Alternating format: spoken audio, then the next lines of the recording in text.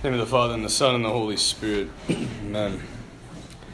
And the crowd was pressing in on Jesus and listening to the word of God. He was standing by the lake of Gennesaret.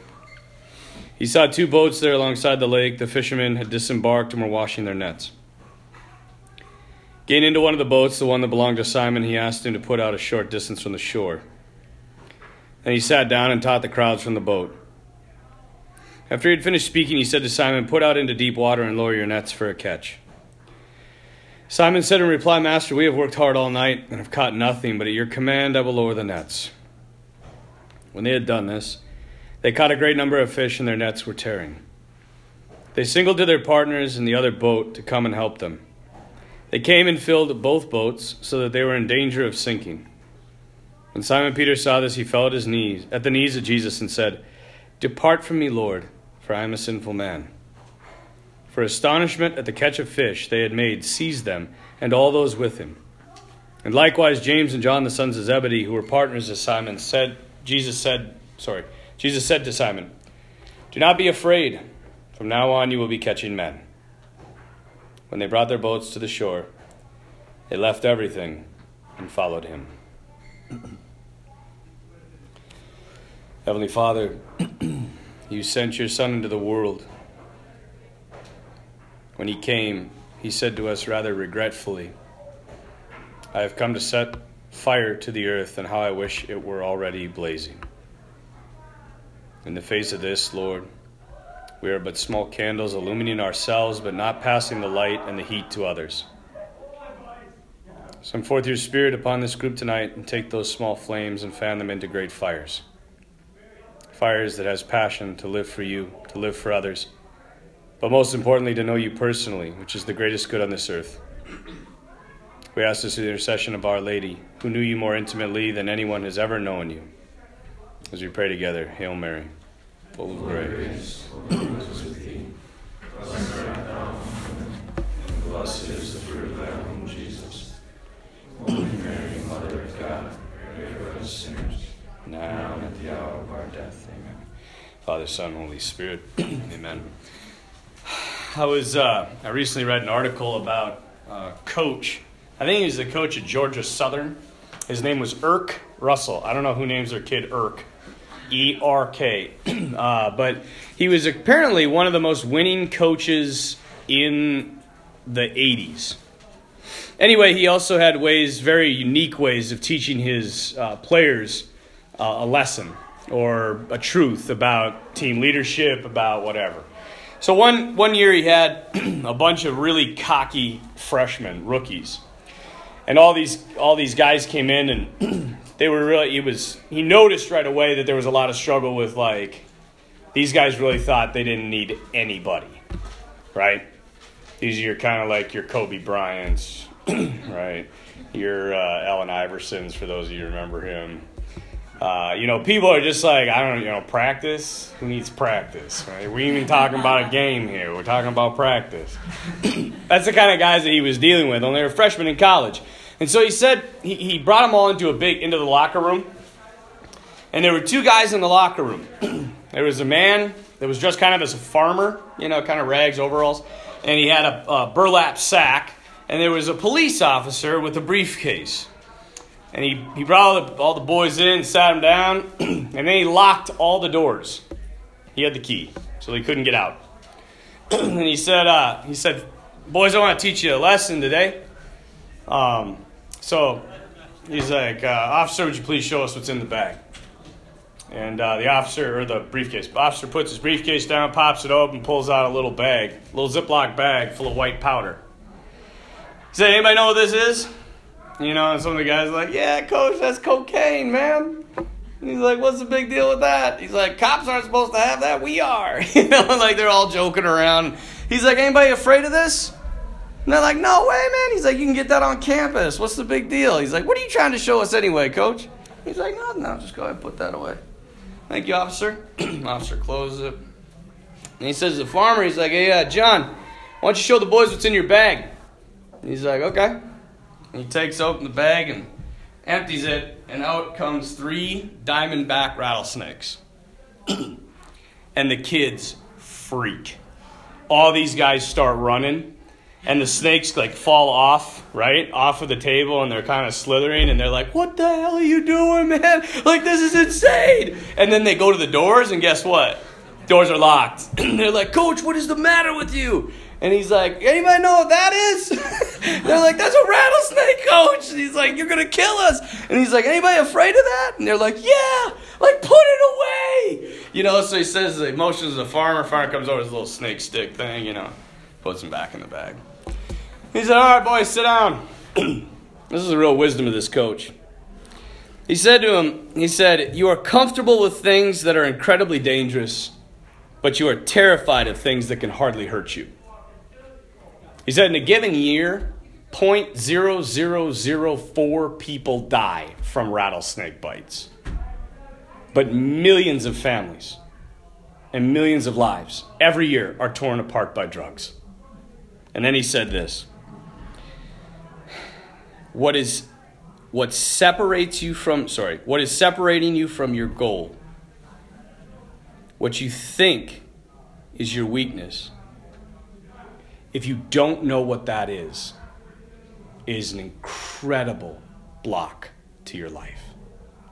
So if you don't know what's going to separate you from your goals, you're in a very dangerous position. Okay? Now, the question is, your goal, what I hope is your goal, is to be a saint. Do you know what is blocking you from that goal? Because if you don't, you're in a really dangerous position. And you don't understand the life of sanctity. I think what is blocking most of us from this goal is not our sin. It's not our weaknesses. John Paul II, my buddy, he said, it is not so much that we are afraid of our weaknesses as we are afraid of our greatness. We're afraid of our greatness. You know, I think that Christians, I don't think a lot of Christians lose their soul because they do evil. It's because they don't do any good.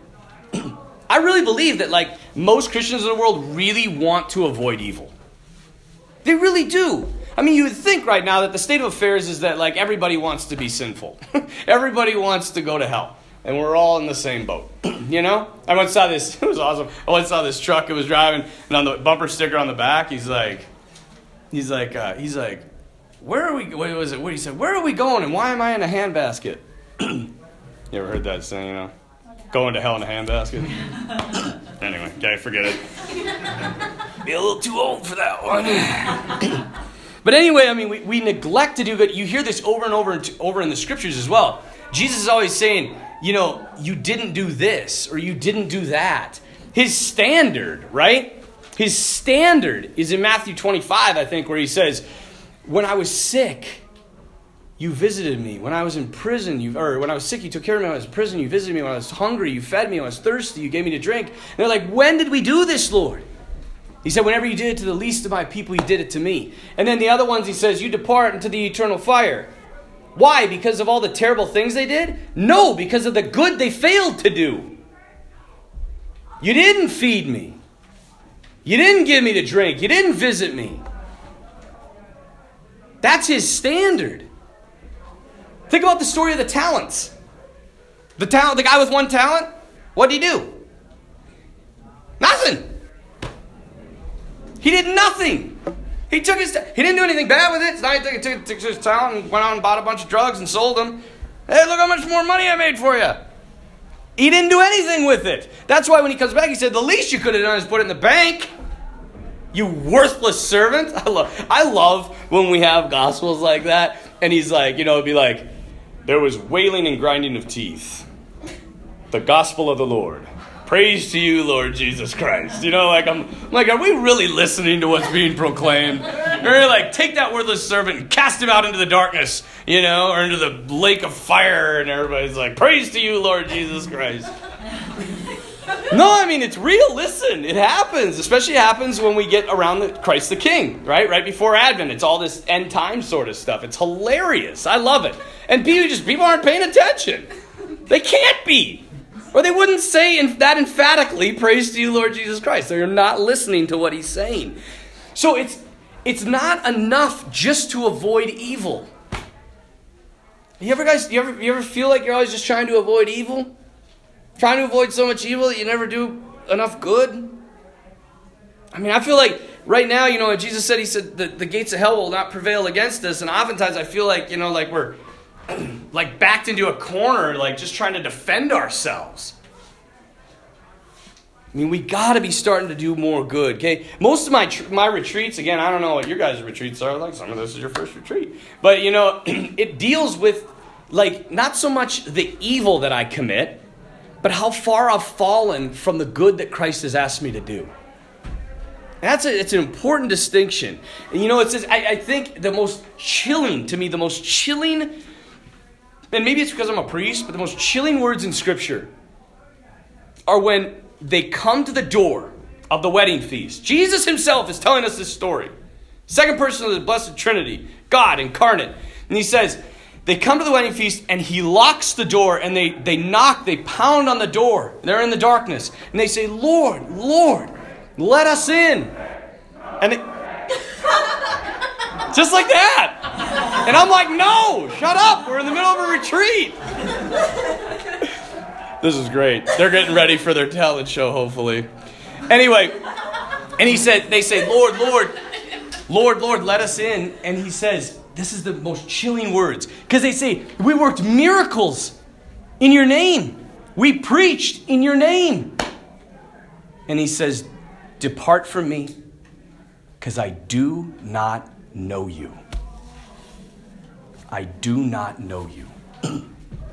What's he trying to say here? He's trying to say that we can do all types of stuff in his name. We can do all types of pious devotions. We can kneel for 24 hours at a time. This is awesome. But if we don't, killing my talk. You gotta roll with it. You gotta roll with it. That's what we're talking about. I don't know what Jesus is trying to tell us, but we're gonna roll with it. But he's trying to tell us that the most important thing for us in this life is to know him.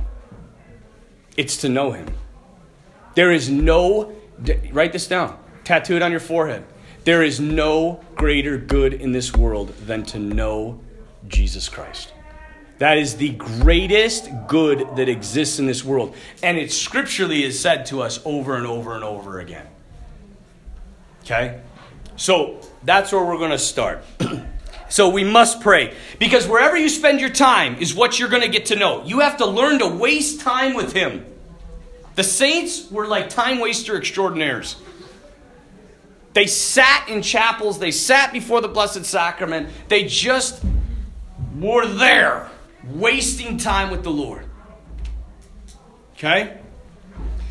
Because wherever you spend your time is what you will get to know. I have this buddy. He has these dogs. We go hunting every year on this. It's called the clergy hunt. And it's great. All the priests go. Even the old guys, the retired guys, they're the best. Because they just shoot at random stuff. Because they're so senile that they just don't care anymore. So like you can only shoot roosters when you're pheasant hunting. And I was saying to him, like, you shout when the bird flies over, you shout rooster. So you know you should shoot it. If it's not, you shout hen, so you don't shoot the bird. And I'm standing next to good old George Dukart. God rest his soul, he died last year. But he was like sitting there and he's got his gun, and he can barely stand. And I'm like, first, this guy should not have a gun, And he's sitting there, and all of a sudden the birds fly over the top, and then Bill Rushford is right next door, or right next to him. And Bill was in Father Bill Rushford, God rest his soul. He was in the war. He was in World War II, and so everything's about the war, everything. So like when guns go off, he's reminded of the war. And so like this whole flock of hens comes flying over the top of us, and I'm like, hen. And Rushford's like, boom! And I'm like, hen! Boom, boom! I'm like, hen! And Dukart's like, it's just hilarious. And then, George, God rest his soul, he lost his gun at some point. Everybody's like, George, where's your gun? He's like, I don't know. We found it in the house loaded with the safety off. So I'm like, Guys, I think we should have a meeting. Maybe we should kick George off the island. I don't think he should hunt anymore. But anyway, Jason comes along, this young guy. He's got these dogs, and they're the greatest dogs I have ever hunted with in my entire life. And this last year, he spends copious amounts of time with these dogs. This last year, he had his son it was pitch black outside with just these little lights on out in the field. He took a toy. The dog was still in the truck. He took a toy, this little toy, ran it out about 500 yards and put it behind this little fence post, okay? This is the greatest talk I've ever given. I mean, for me. I don't know if it is for you. They're cheering for you. Yeah, I know. I'm loving it. So, anyway, they put it out there, and he gets the dog out, and I think what was his name? What kind of dog? Yeah, really important. That is, it's a yellow lab. And so he has the dog, and he sits right next to him. He sits down, and he says to him, I think it was Rusty. He's like, Rusty, or Rowdy. That's what it was. He's like, Rowdy. He's like, check this out. He's like, front. And the dog just sits there. And he's like, side. Dog just sits there, and he's like, back. Boom. I mean, the thing took off at Mach 10. He was going so fast, and then he just blew his whistle once. The dog stopped, turned around, sat, and looked at him. And he's like, Rowdy. And the dog took off. And he blows his whistle, dog stops, looks at him. And he systematically guided this dog into the toy. And he got right to the fence post, and he blew his whistle twice, and the dog sat there, blew it 3 times, dog picked it up and ran it in. Now, that is an amazing thing. But you know how much time he spends every day with his dogs? 3 hours. 3 hours. He gets done with his work, and he comes home, and him and his boys, for that sake, he's with his boys for 3 hours. They spend with their dogs. It's amazing.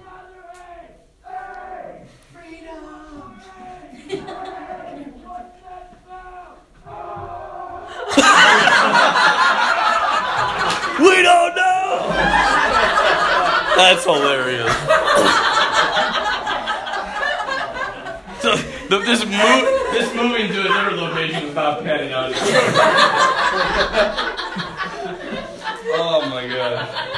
So here's the thing. They've got to be in the hot tub, right? They'll be outside. No, they're in the hot tub running outside. Anyway, I'm just going to keep rolling with it. So, we have to spend time. If you don't spend time, you don't know him. I mean, that's how you get to know people, is you spend time with them. And I say, I think it doesn't matter if you don't feel anything. It's very important to know. Actually, this is the only original quote that I ever came up with, I think. And that is, love loves for love's sake. One more time. Love loves for love's sake. It doesn't love because it gets something. It loves for its own sake. To help you further understand this, I want to give you a quote from Henry Nouwen. He's a modern-day theologian, but I came across this quote on my 30-day retreat, and it changed my life. He said, "Why should I spend an hour in prayer when I do nothing but think about women I could marry, friends, books I could write, people that annoy me, and all those silly things that grab my mind? My mind is never centered on God, it seems. The answer is this: because God is greater than my mind and my heart. And what is really happening in the house of prayer is not measurable in terms of human success or human failure. What I must do, first of all, is to be faithful. If I believe, and I mean really believe, that the first commandment is to love God with my whole heart, mind, and soul, then I should at least be able to spend 1 hour a day with nobody else but Him. The question as to whether it is helpful, useful, practical, or fruitful is completely irrelevant, since the only reason to love is love itself. Everything else is secondary. The remarkable thing, however, is that sitting in the presence of God for 1 hour each morning, day after day, week after week, month after month, in total confusion and with myriad distractions, radically changes my life. God, who loves me so much that He sent His only Son not to condemn me but to save me, does not leave me waiting in the dark too long. I might think that each hour is useless, But after 30 or 60 or 90 such useless hours, I gradually realized that I am not as alone as I thought. A very small, gentle voice has been speaking to me far beyond my noisy place. This is great. Because I've been thinking about this the entire retreat. Because we have been surrounded by nothing but distraction. That this is a microcosm of your lives. This is a microcosm of your lives. And that if we can't separate ourselves and get away from it, even when we're here and we're trying to be quiet, that noise is still around us. There's something very powerful trying to be proven to us and showed to us, I think, on this retreat. That the necessity, like this noise that you're hearing, we hear it periodically throughout our days. This is the incessant noise of the world that never stops. It never ceases. It is constantly going. And I think what the Lord maybe is trying to show, at least this is what I've been praying about it actually quite a bit, is that how necessary this 1 hour a day is in complete silence. Because if this is a microcosm, what we're doing right now, of a holy hour in our worldly life, think how much we actually must need it. Blaise Pascal said that the problems of the world would be solved if humanity could spend 30 minutes in their room, quiet and alone. The world's problems would be solved if human beings could spend 30 minutes in quiet by themselves every day. And again, what Father Nowin is saying is, whether it's useful or it doesn't matter. He's called us to be faithful. Remember, there was one thing that the Lord asked of his disciples. One thing he asked just for himself. What was the one thing he asked just for himself in all of the Gospels from his disciples? Could you not be with me for 1 hour? Could you not be with me for 1 hour? It's the only time he asked them to do something just for him. Pray with me. Pray with me. And they couldn't do it.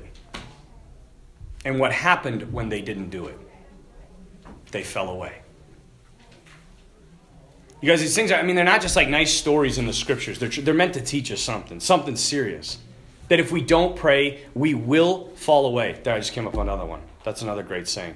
If we don't pray, we will fall away. It's just a given. It's scripture. It's taught to us. Okay? Again, I think it's sorry, I got a little lost. I think another reason that we're not I think that we don't have great desires, we're not driven to more, is because we can constantly just change our environment. If we need to change something, we were talking, the guys I drove up with on Friday, we were talking about this. If something's wrong in your life, you just change your environment. You don't change yourself. Back in the day, my grandma, God rest her soul, but she would, if I had a hole in my jeans, I'm like, yeah, throw them away. And she's like, no, we'll patch them. And so whenever I went to grandma's, I looked like this, poor kid with all these patches all over my pants. As soon as I got home, I threw them away and got a new pair. My grandma would also can stuff. You guys ever remember canning? What a lost art that's been.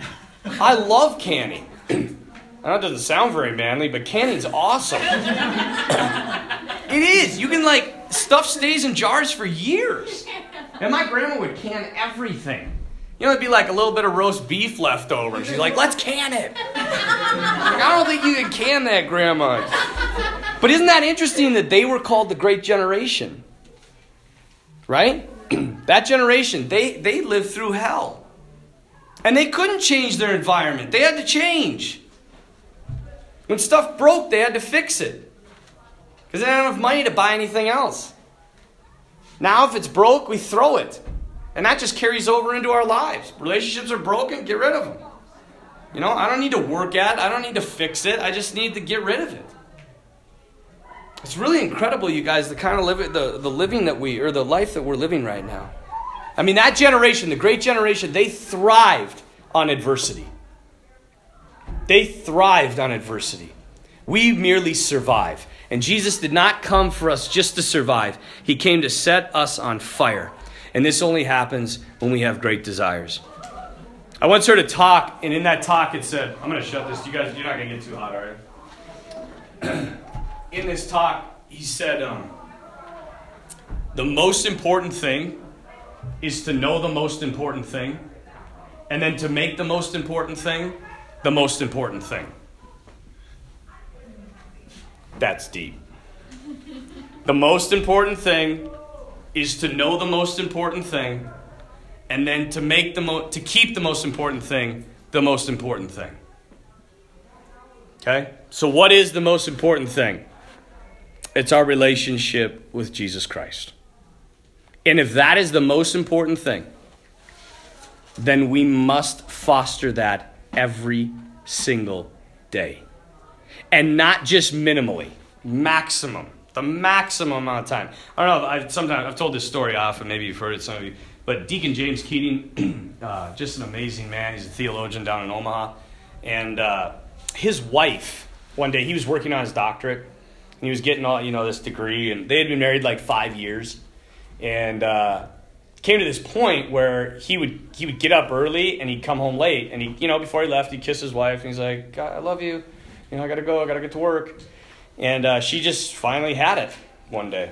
And he came home and kissed her goodnight. And he thought she was asleep. And she leaned over and she's like, Jim, I want to meet tomorrow at 5 o'clock.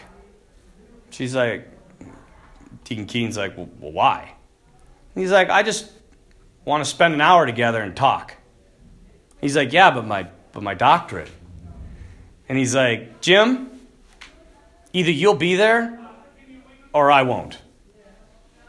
And he says, and because I was afraid of my wife, I showed up. And he said, when I showed up, there was a 7 and 7, 7 Up with Seagram 7, and a little bowl of pretzels.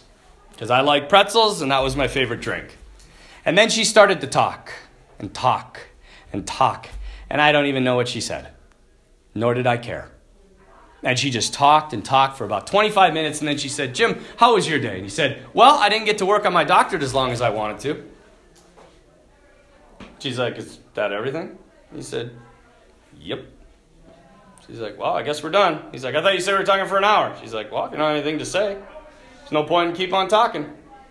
He's like, fine. And he gets up and he's walking away, and she says, oh, and Jim, tomorrow, 5 o'clock, 1 hour. And he said, after a week, I ate a pretzel. And after a month, I took a sip of my drink. And he said, and after 25 years, I'm more in love with my wife than I ever could have imagined. They still do that to this very day. 1 hour a day. 1 hour a day. It's the least we can do. I want to tell you a secret tonight. There is no easy way to the life of sanctity, to the life of greatness, and to the life of love. Pope Francis, he had a beautiful quote. He said, never trust a love that sacrifices nothing and never suffers. Never trust a love that sacrifices nothing and never suffers. Because we are always looking for shortcuts. And when I say we, I mean me. Have you ever noticed how many diet pills are out there? It's really amazing. So one night I got home late. I was just relaxing. I was watching an infomercial. And there was this diet pill. There was this pill you could take. And apparently you could eat 3 pizzas and Taco Bell and lose weight. So I was like, well, this is the greatest thing ever. So I ordered it. It's called the acai berry. It's a superfruit or a superfood or whatever. I don't know what it is. Anyway, it comes from Brazil. I was totally sold on it. I'm like, this is great. And I was sober. And I was sitting, and so it showed up, and I started taking this pill and just eating away. And it was amazing. I gained 10 pounds. Just like that.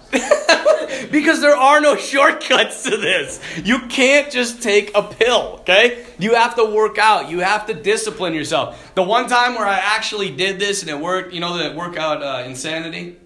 I'm going to go back to that. I've used it for, 5 years now since I've done it. 4 years since I've done it. I am the only person I know maybe somebody here, that has started that workout and finished that workout? Anybody else? No, nobody ever finishes it. They're like, oh yeah, it's Sandy, I love that. And I'm like, oh, I was like, did you do all 60 days? No, it's just month 1, man.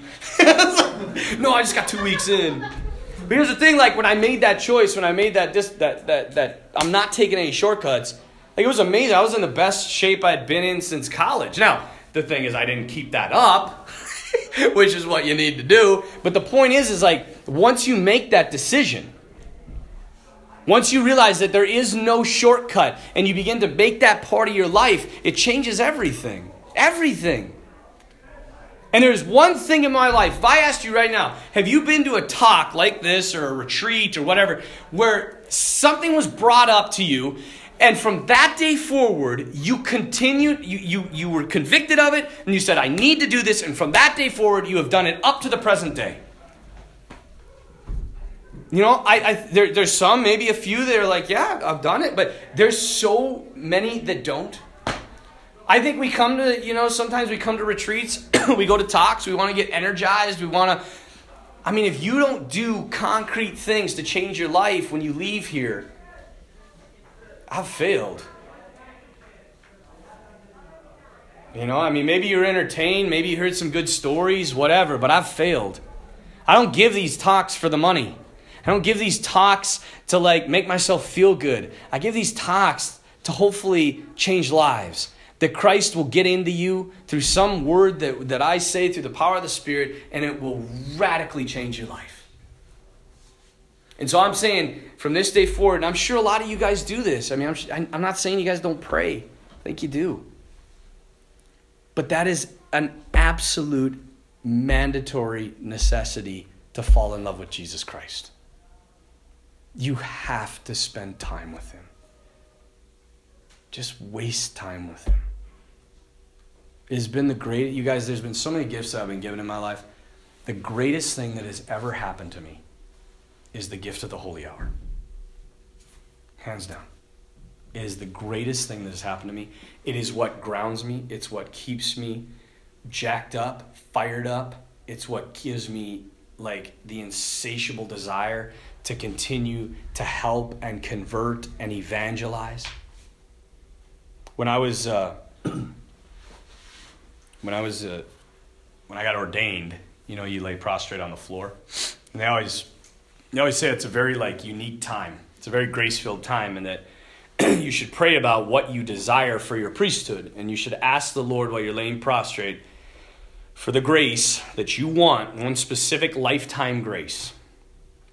And so my grace was, as I was laying there and the litany of the saints was being chanted, and I was bawling, there's this puddle of snot and tears, and I just remember saying to the Lord, I said, Jesus, don't ever stop amazing me in my life. Because my life had been just so blessed in so many ways, and it wasn't just this big happy life, but I just said, please, Jesus, don't ever stop amazing me in my life. And He said so clearly back to me, He said, then don't ever stop coming to me. The idea being, I'll keep doing crazy stuff in your life. You just let me lead. You just stay with me. Don't you ever leave me. And I think, you guys, that it's one of the greatest gifts we have is the gift of the Holy Hour. The gift that the Eucharist. It's the greatest gift in the world. Right there. God with us. And how many churches are left empty?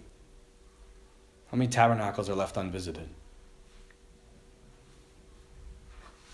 And I think in some ways we're afraid to get close to Him because we think He's going to ruin our lives. I remember I was on retreat one time. I got a lot of stories from retreat. I just realized that. I was like, how many times on this retreat have you said, when I was on retreat, this happened? But that's when a lot of beautiful things happen. But I was sitting in the chapel, and I was reading St. Paul's litany, of how his life sucked. And like how he was better than everybody else. You remember that one? Anyway, he's like, I was shipwrecked. I've been stoned 3 times. I've been beaten with rods. I've been scourged 46 times. I've spent a night and a day at sea. And then on top of all this, I got to deal with you. That's the best part of that.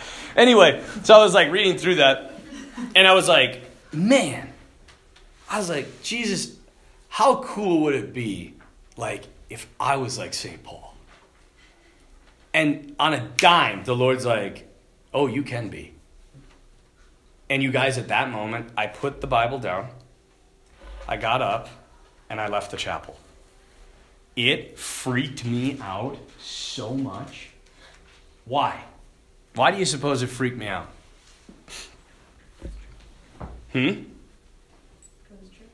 Huh? True. Because it's true, but also what did it entail? It meant he was calling you to that. Huh? It meant he was calling you to that. Yeah, and Suffering. suffering and like intense sacrifice. I was just reading through and I'm like, man, this sucks. And then I'm like, but I wish I could do it. You can. No! Like we're such fickle human beings, man. But I mean, he was just so clear, and all of a sudden I was just flooded with this fear. Was it fear of weakness? No, it was fear of greatness. It was fear of great. God the Father was holding out to me the life of St. Paul, and I turned it down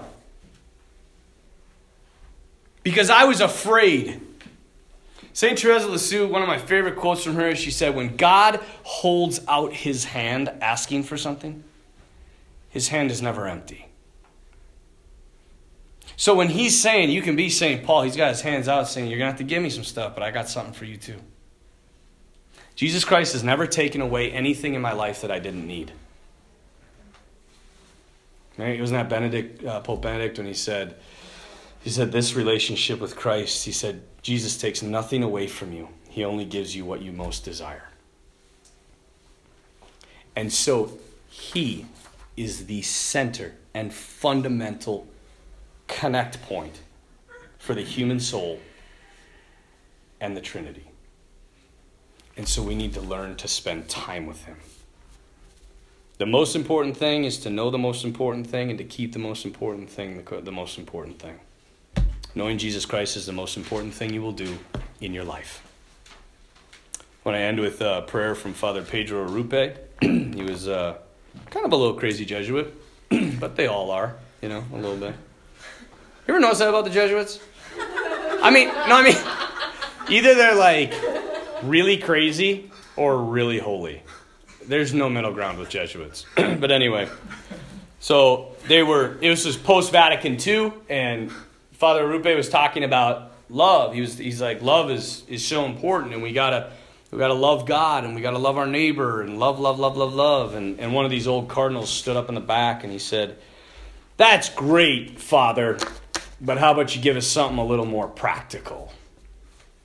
And on that moment he said, nothing is more practical than finding God, than falling in love in a quite absolute and final way. What you are in love with, what seizes your imagination, will affect everything.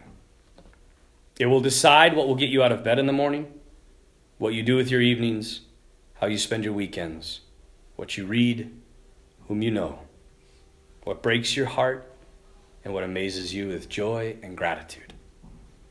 Fall in love. Stay in love. And it will decide everything.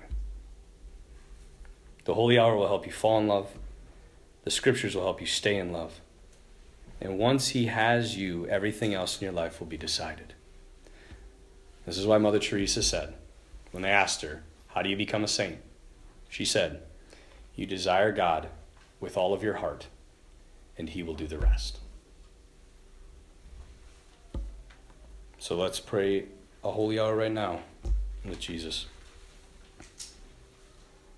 Let's spend time, waste time with him, and realize that this is the most important thing we will do in a given day and throughout our lives. Glory be to the Father, and to the Son, and to the Holy Spirit, as it was in the beginning, is now, and ever shall be, world without end. Amen. Father, Son, Holy Spirit.